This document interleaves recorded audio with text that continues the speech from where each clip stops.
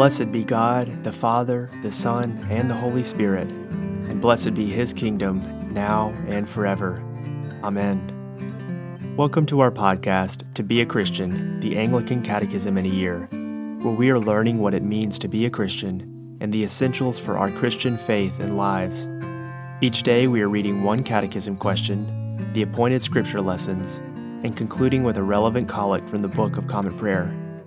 If you would like to buy or download To Be a Christian, the official catechism of the Anglican Church in North America, head to anglicanchurch.net/catechism. As always, we encourage you to reflect on the catechism question and answer as we hear from the Holy Scripture readings and search for points of insight, deeper truth, and meaning for your lives. Today is day 11. We are continuing the section on salvation with question 11. We will be reading from Psalm 51, Isaiah chapter 57, Acts chapter 3, 1 John chapter 2, and we will conclude with the Ash Wednesday Collect. Question 11. What does it mean for you to repent? To repent means that I have a change of heart, turning from sinfully serving myself to serving God as I follow Jesus Christ.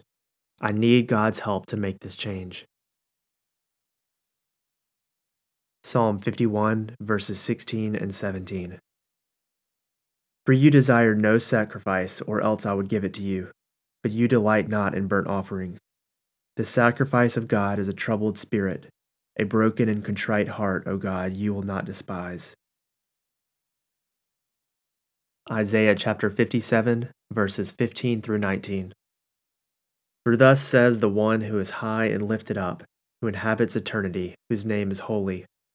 I dwell in the high and holy place, and also with him who is of a contrite and lowly spirit, to revive the spirit of the lowly, and to revive the heart of the contrite. For I will not contend forever, nor will I always be angry, for the spirit would grow faint before me in the breath of life that I made. Because of the iniquity of his unjust gain I was angry, I struck him. I hid my face and was angry, but he went on backsliding in the way of his own heart. I have seen his ways, but I will heal him. I will lead him and restore comfort to him and his mourners, creating the fruit of the lips. Peace, peace, to the far and to the near, says the Lord, and I will heal him. The Acts of the Apostles, chapter 3, verses 19 through 21. Repent, therefore, and turn back, that your sins may be blotted out, that times of refreshing may come from the presence of the Lord, and that he may send the Christ appointed for you, Jesus, whom heaven must receive until the time for restoring all things, about which God spoke by the mouth of his holy prophets long ago. The first letter of St. John, chapter 2, verses 1 through 2. Christ our Advocate.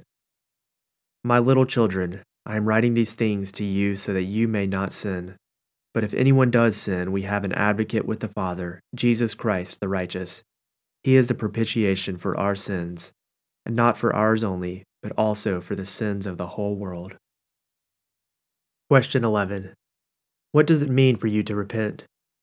To repent means that I have a change of heart, turning from sinfully serving myself to serving God as I follow Jesus Christ. I need God's help to make this change. Today we are concluding with the collect from Ash Wednesday. Almighty and everlasting God, you hate nothing you have made, and you forgive the sins of all who are penitent.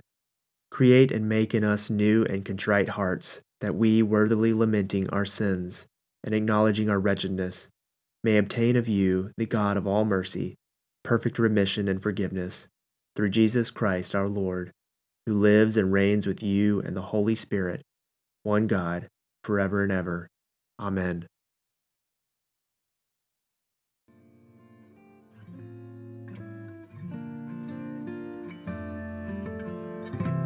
Let us bless the Lord.